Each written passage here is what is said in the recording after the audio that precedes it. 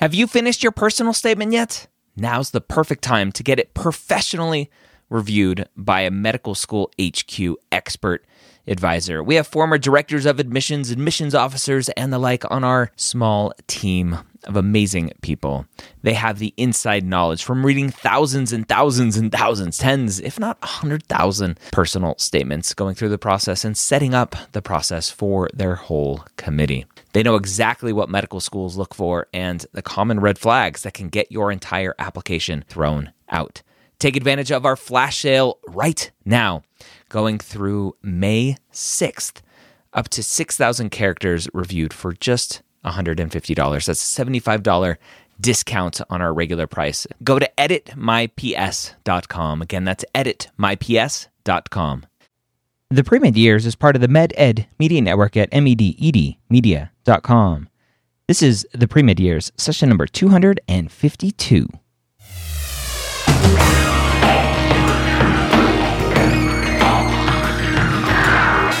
Hello and welcome to the Premed Years, where we believe that collaboration, not competition, is key to your success. I'm your host, Dr. Ryan Gray, and in this podcast, we share with you stories, encouragement, and information that you need to know to help guide you on your path to becoming a physician. Now, welcome to the Premed Years. As I said at the beginning, my name is Dr. Ryan Gray, and I want to welcome you and thank you for being here, taking the time to listen. I also want to invite you to coming out to Davis, California, to the UC Davis Pre-Health Conference. It's October 14th, and I will be there. I'll be speaking. I'll have a table set up in the tent and vendor area.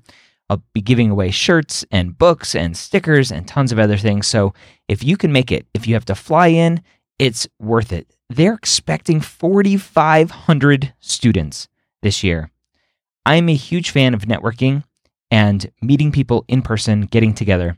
So I would love to meet you and have you meet a lot of the other pre-med students who believe in collaboration and not competition. That evening on the 14th, I'll also hold a meetup in Davis, California. We'll go find a place to have some dinner. We'll hang out and we will chat. So I look forward to meeting you there. Today I have a great guest, a student who's been part of the Hangout for a while, somebody who has not been shy about talking about his struggles getting into medical school.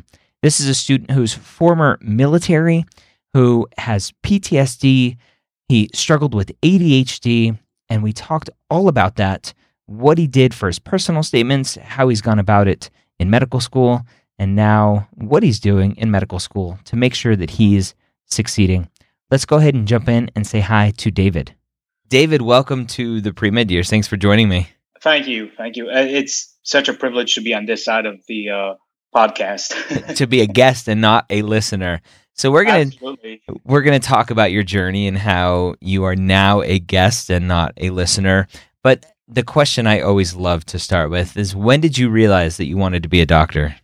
I kind of thought about it when I was younger, but I just didn't really take it seriously. I didn't think I could do well enough to get into med school until I was in my late 20s and doing great in college. And I was like, maybe I can make this happen.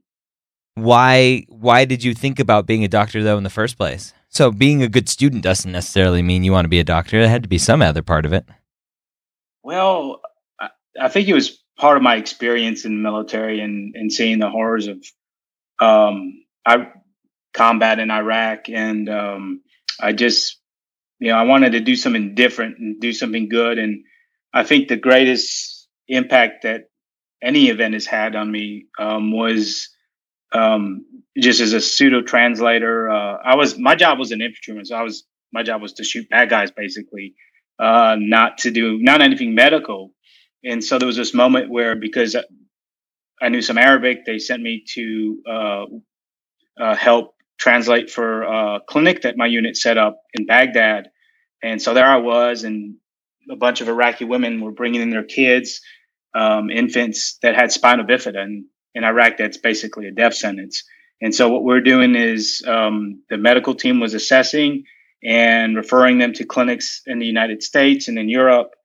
And, just seeing the reaction of the mothers uh, them getting hope for the first time in their life, and me just being basically a fly on the wall. I wasn't doing anything medical, and just saying, "Wow, this is something very different than what I normally do," and it feels great just to be, even minimally a part of this. When you have that epiphany, and that's an amazing experience to go, wow, there's this whole other world out there, different than what I'm doing now. How do you then move forward and go, okay, I still need to do my day job of being in the military and doing the job that you were tasked to do, but now you had this seed that was planted saying, I need to explore medicine a little bit more. How did you juggle that, and for how long did you have to juggle that before you're able to go back to school? So again, I grew up with ADHD. It was undiagnosed. So it wasn't until I got in the U.S. Army where my mom said, "Well, you should probably get tested because your brother got tested for it and he's doing great in school." So I was like, "Okay," and I started getting treatment for it in the military. But my point of reference was I'm a horrible student. So again, it wasn't until I got out of the Army and went to college and basically, it wasn't until my junior year that I said, yeah, I'm doing really good. There was such a sharp contrast that I started thinking about it, but I just went ahead and graduated. And I worked for the VA in mental health in a PTSD clinic, and I enjoyed what I was doing, but I felt a little limited because I was in a support role. So then it was at that point in time, I said, okay, I need to go back to school, get my post back in with all the prereqs for med school. And, I started doing that. And that's when I really started my actual path to med school. So it was a convoluted route, to say the least. When you had undiagnosed ADHD, did you attempt college at all, or was it in your mind that you were just a terrible student and so you went into the military? Oh yeah, absolutely. Everyone would always say, "Oh yeah, you're intelligent and this and that," but I couldn't. It was hard for me just to put a book down and read. It was always a struggle. So, I think the military helped, besides the medical treatment, besides the medication. I think the discipline that I gained in the military, in both militaries, really helped later on. But again, it wasn't until I went to college after the military that I really realized how good I can do. When you started your post-bac course with ADHD, now I'm assuming treated, right? What did you struggle with at that point, being somebody with ADHD, being on medications, yet knowing that this is your opportunity to prove that you're a good student? What did you still struggle with then? I think one of the main things is the side effects of the medication. The fact that I take a medication that it only lasts so many hours, and then you get withdrawal symptoms like headaches and stuff like that. And basically, during that period of time, I have to do most of my studying. I have to do most of my schoolwork. So you have to plan ahead. You have to be pretty schedule oriented. All those stuff help. And also I realized procrastination is not an option for me. So as soon as I would have a task at hand, as soon as I had a paper due or find out about a paper, I would start tackling it. That way, not only did I not have any anxiety that related to that, I also, felt that, I could move to other things. And so it made it a lot easier to be very detail oriented, which is pretty ironic because people with ADHD are not very organized to begin with. So that was another big battle. What things do you do outside of obviously taking medications? What other life hacks, so to speak, have you learned to help with your day-to-day as a student with ADHD? I would say if you teach it, you know it. I think that's true for everyone, but it really helps me. I mean, I remember, so I took some nursing prereqs as well. So I took like anatomy or whatever. And what I would do is I would just sit there. I have 3 dogs, and I would talk to my dogs or talk to my wife and, and try to teach it to them. I think my wife hates me because of it, but I mean, to this day, even in med school, I'll just go over some stuff and try to, if I can explain a process or I can explain how things are related, it gets easier to remember. And, so it's, I think that's basically the take home message for me is if you teach it, you know it. Yeah. I think that's huge for anybody, ADHD, non-ADHD, whatever you have or don't have. If you can teach a subject, which is why we always talk about study groups and especially for the MCATs, building that network of students, some students who struggle in one section and you struggle in another, and just everybody teaching each other. Did you utilize study groups at all for any part of your schooling?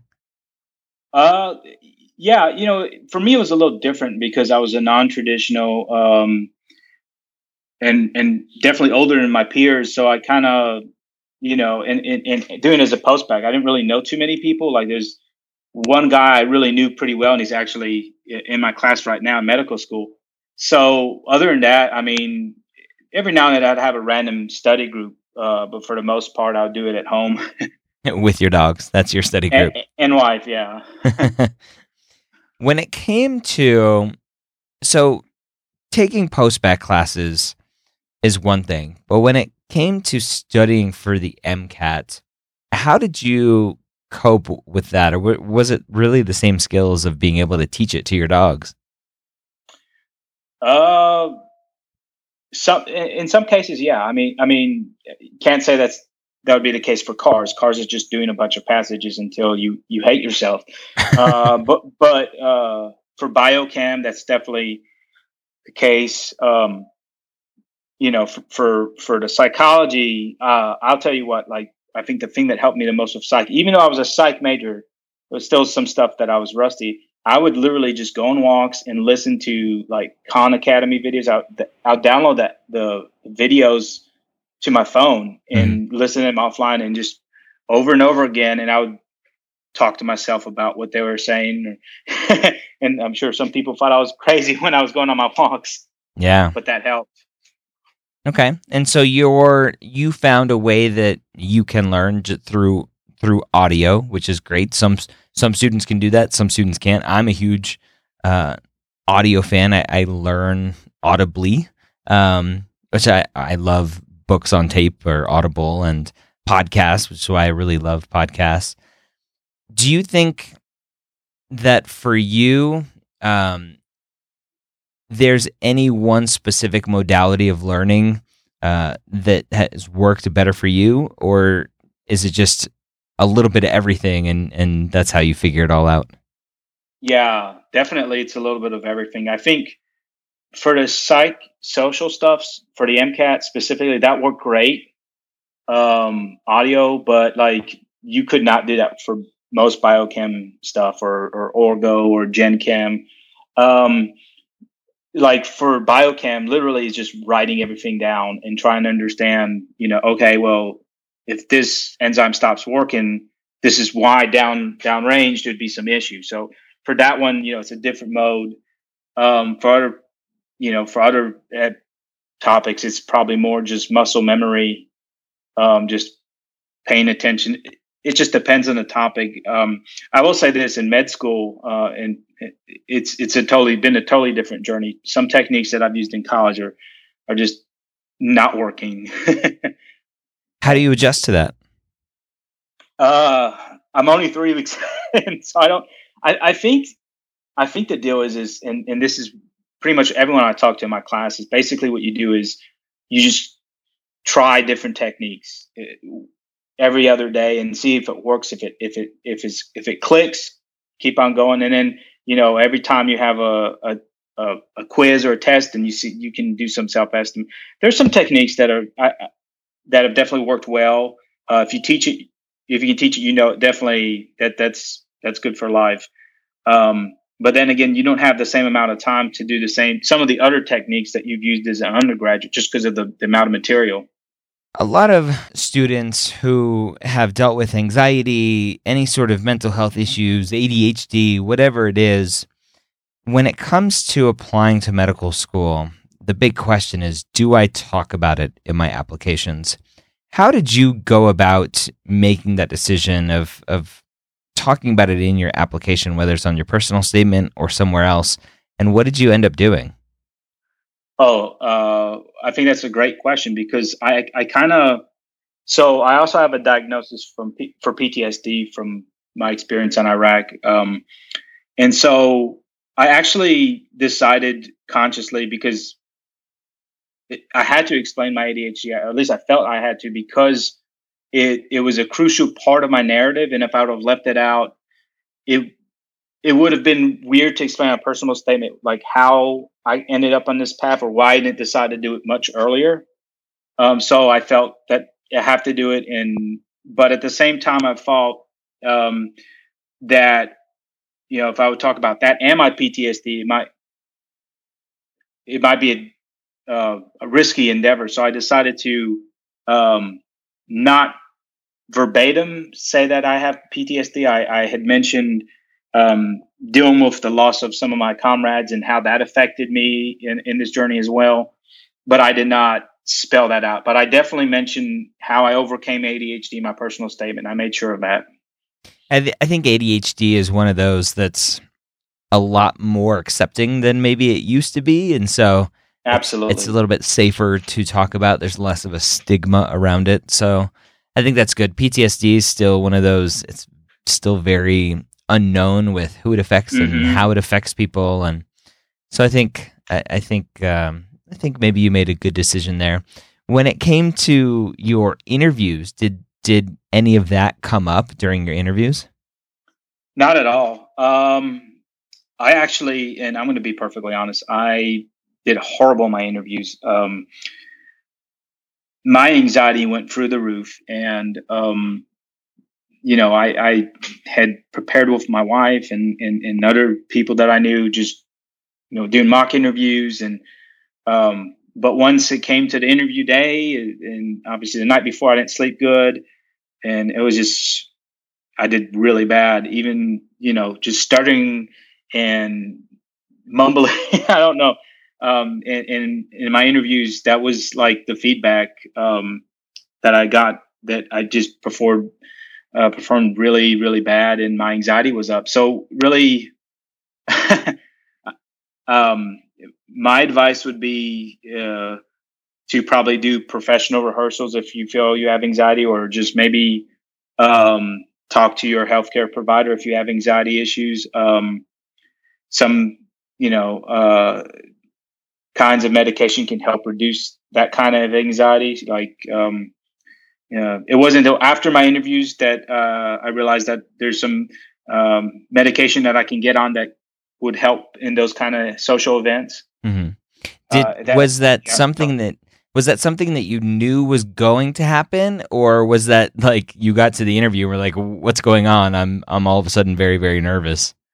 Yeah. So it was really like, I've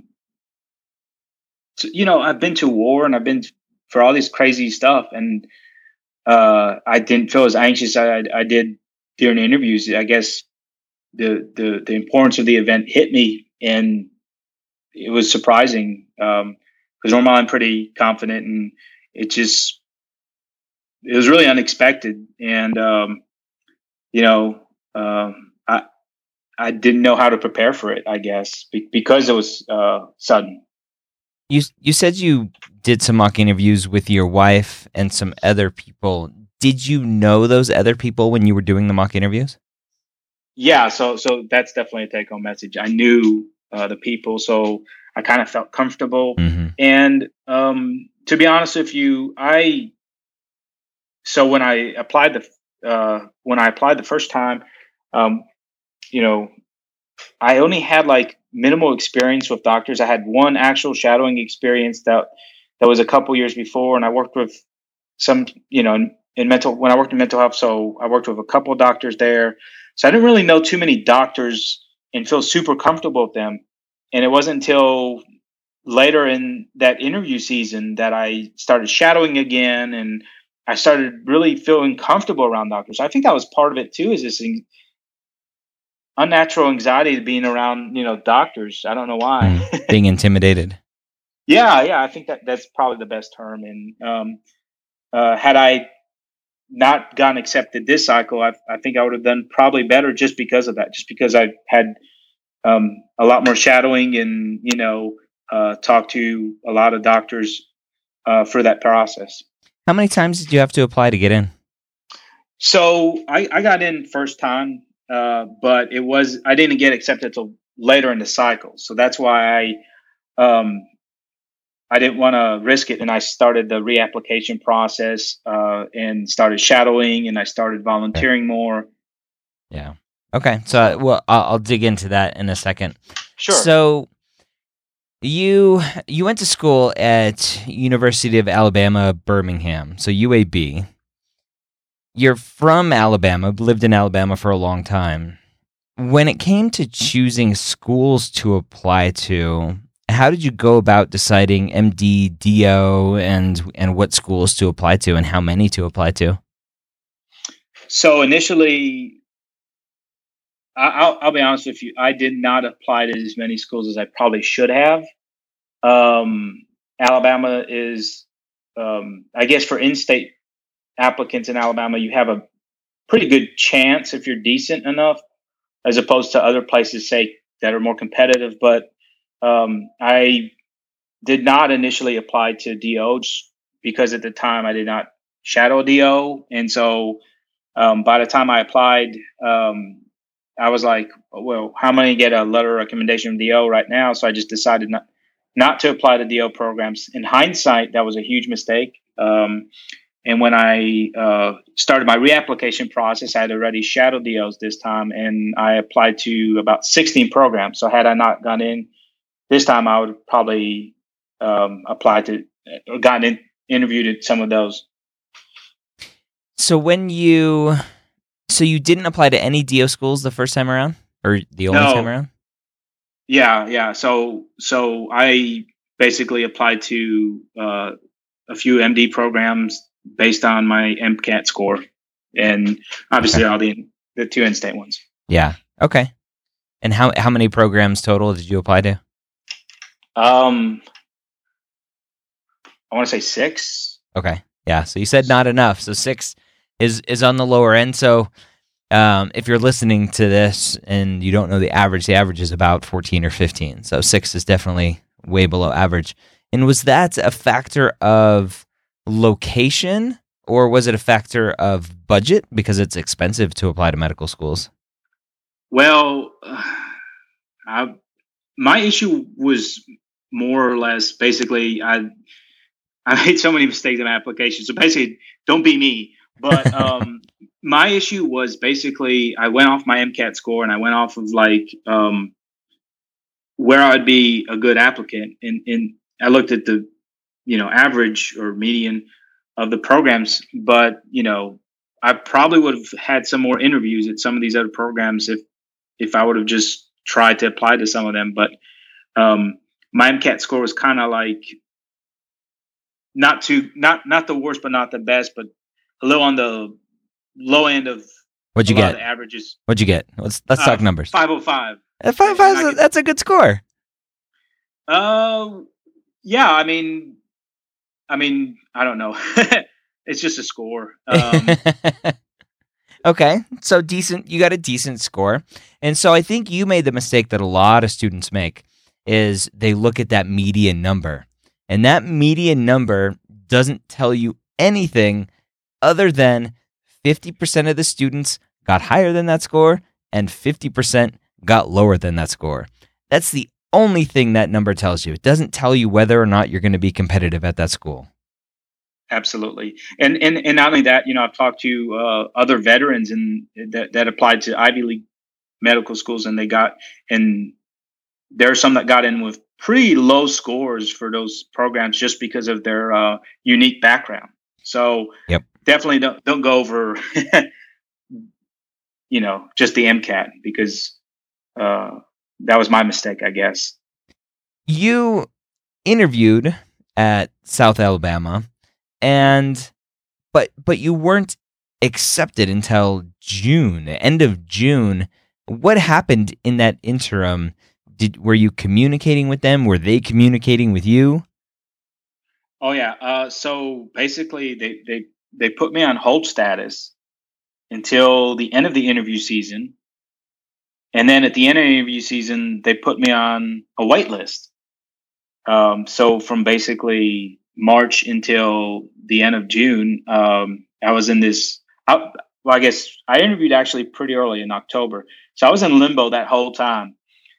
And as soon as they put me on that wait list, I try to communicate and see what's up. And I called the administrative offices a few times, just to see where I'm at. And of course, they can't tell you where you're on the list, but I was trying to see if I can get maybe some feedback, because I was thinking I wasn't going to make it. Come I think May, I reached out and tried to see if I can get feedback from them. And then as the season progressed even longer, I asked, okay, well, I need to move soon. If I do get accepted, where am I at the list, so I could see if I need to look for a house or whatever. So obviously they didn't tell me anything, but they said, well, you're still on the list, and you may or may not get in. Or it was a confusing time, to be honest with you. Frustrating, because now the new application cycle's open, right? By the time you got your acceptance, the new application cycle is already opened up. So it sounded like you were already going through that process of reapplying. Yeah. I was doing my secondaries at that point. I mean, I applied as soon as I could. I applied to, so all those stuff, the don'ts that I was telling you about the first time, I applied. So I got FAP, the fee assistance, for both MD and DL this time. So I was doing all the right things that I didn't do the first time around. And I felt so much more confident this time applying. I knew I would get in. I mean, it was just, so actually by the time I got accepted, I was super happy. Don't get me wrong. Actually, it was funny. The way I found out was I called them, because it was late June. I said, hey, well, what's the deal? Let me talk to the dean of admission. And the lady in the administrative office, she puts me on hold. And then instead of hearing him, I hear her voice again. She says, you know what? I'm not going to have you talk to the dean because you got accepted. I'm going to write your letter anyway this afternoon, so I might as well tell you on the phone. And I was like, what? So you were randomly calling the school to check on something or to ask a question? Yeah, well, I was calling the school to see if I need to make any arrangements, like if I need to move or not, or start scouting, because school starts. When did school start? Like, end of July. So you need to be prepared. So you were still checking in based on being on the wait list. Absolutely. Okay. And but I don't know. Like it was funny because I was just so in tune and in the mode that I would get in one way or another, that at that point I was just comfortable getting in, but it wasn't like, I may or may not get in next year, but I was just really, and I think that's a huge part of it, is when you apply the first time, make sure you have that right feeling that you checked all the boxes, and you don't have to worry about like, well, maybe I'm not a good applicant, on the stuff that you can easily control, like shadowing, like, applying broadly, like calling programs. So this time around, I actually called some of the DO programs in state, and I sent them my stats, and, I wanted feedback. And so I was communicating to some of these admission organizations already. How often, when you were on the wait list, how often were you checking in with the school? I want to say about once a month after the interview season ended. Okay. So, and you were talking directly to the dean of admissions at that point, saying, hey, what's going on? Yeah. Do you think that had any role in your ultimate acceptance? I don't know. Nobody knows the answer to that. Yeah, and I mean, so I actually asked for feedback from him, like I was saying earlier, because it was May and I wasn't in yet, and he said, "Well, you're a great candidate, and you would have been in already had you not interviewed so poorly." So so that made me feel good because actually at that time I was enrolled to retake the MCAT. Oh, okay. And it's funny because I had already had feedback from UAB a couple months earlier, and they said their dean of admissions had told me face to face. He said you should retake the MCAT. So at that point in time, I said, nope, I'm not retaking this test. Yeah. Was there any question in your mind once you got that acceptance? You were already in the process of reapplying. Did you ever think, maybe I'm going to go through with this application cycle, I'm more confident now, I can get into a better school, a different school? Or did you immediately say, okay, I'm done, I got in, it's over? Well, to be honest with you, yeah. I mean, I wanted to, for one thing, I really liked my experience at South Alabama. When I interviewed there, I really liked the size of the program and staying in state. So really, it was a no-brainer for me to take that acceptance on that and at that point. But even if I wouldn't have got accepted, I would have been fine because I was cool with it. I was just so confident this time around that. But I was ready to start. Plus, my wife wouldn't be too happy about it. Another year. Going through medical school, now you're a couple weeks in with ADHD. How has that transition been, going from being a college student with ADHD and now being a medical student with ADHD? Yeah, I mean, it's I think it's the same kind of difference for everyone. It's just they use this metaphor of the fire hydrant. Basically, there's just a ton of information coming at you, and basically you can, whatever's hitting you is all the information you can process, and the rest is just you won't process it. And so everyone probably in medical school feels like they have ADHD. You're just not processing everything. But as someone that has ADHD, it's just a lot of the tools that I've used to focus still work. It's just the specific studying techniques have to be adjusted. But overall, if it worked for you as an undergraduate with ADHD, it could work in med school. You just have to work a little harder than everyone else. That's the truth. Yeah. So, David, as we wrap up here, for somebody in their undergrad, maybe even in high school, that is struggling with their own diagnosis of whatever it is, and they're questioning whether or not they're smart enough, good enough to get into medical school, to be a medical student, and ultimately a physician, what would you say to him or her to motivate them on their journey? Well, one thing is just a diagnosis, and really success in any academic level is a function of your effort. So if you want to do it and you put forth the effort, then you can make it happen. You can't let that diagnosis or whatever others tell you to get in your way of what you want to do.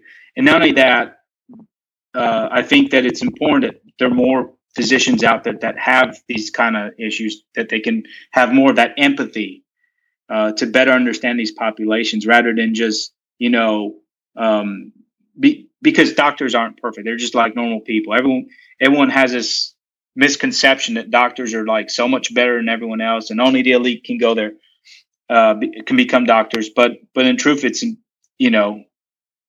anyone could make it happen. It's just you just have to put forth the effort.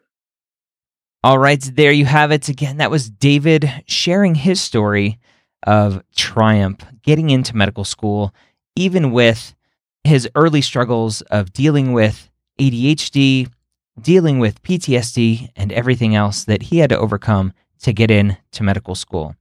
He is one of those students that is showing you, no matter what is in your path, you can overcome it. As long as you figure out how to do it, you get the support behind you to do it, and first and foremost, you believe in yourself. I hope you join us next week when we talk to a director of a post-bac program in Pennsylvania. Have a great day. We'll see you next time here at the Premed Years and MedEd Media.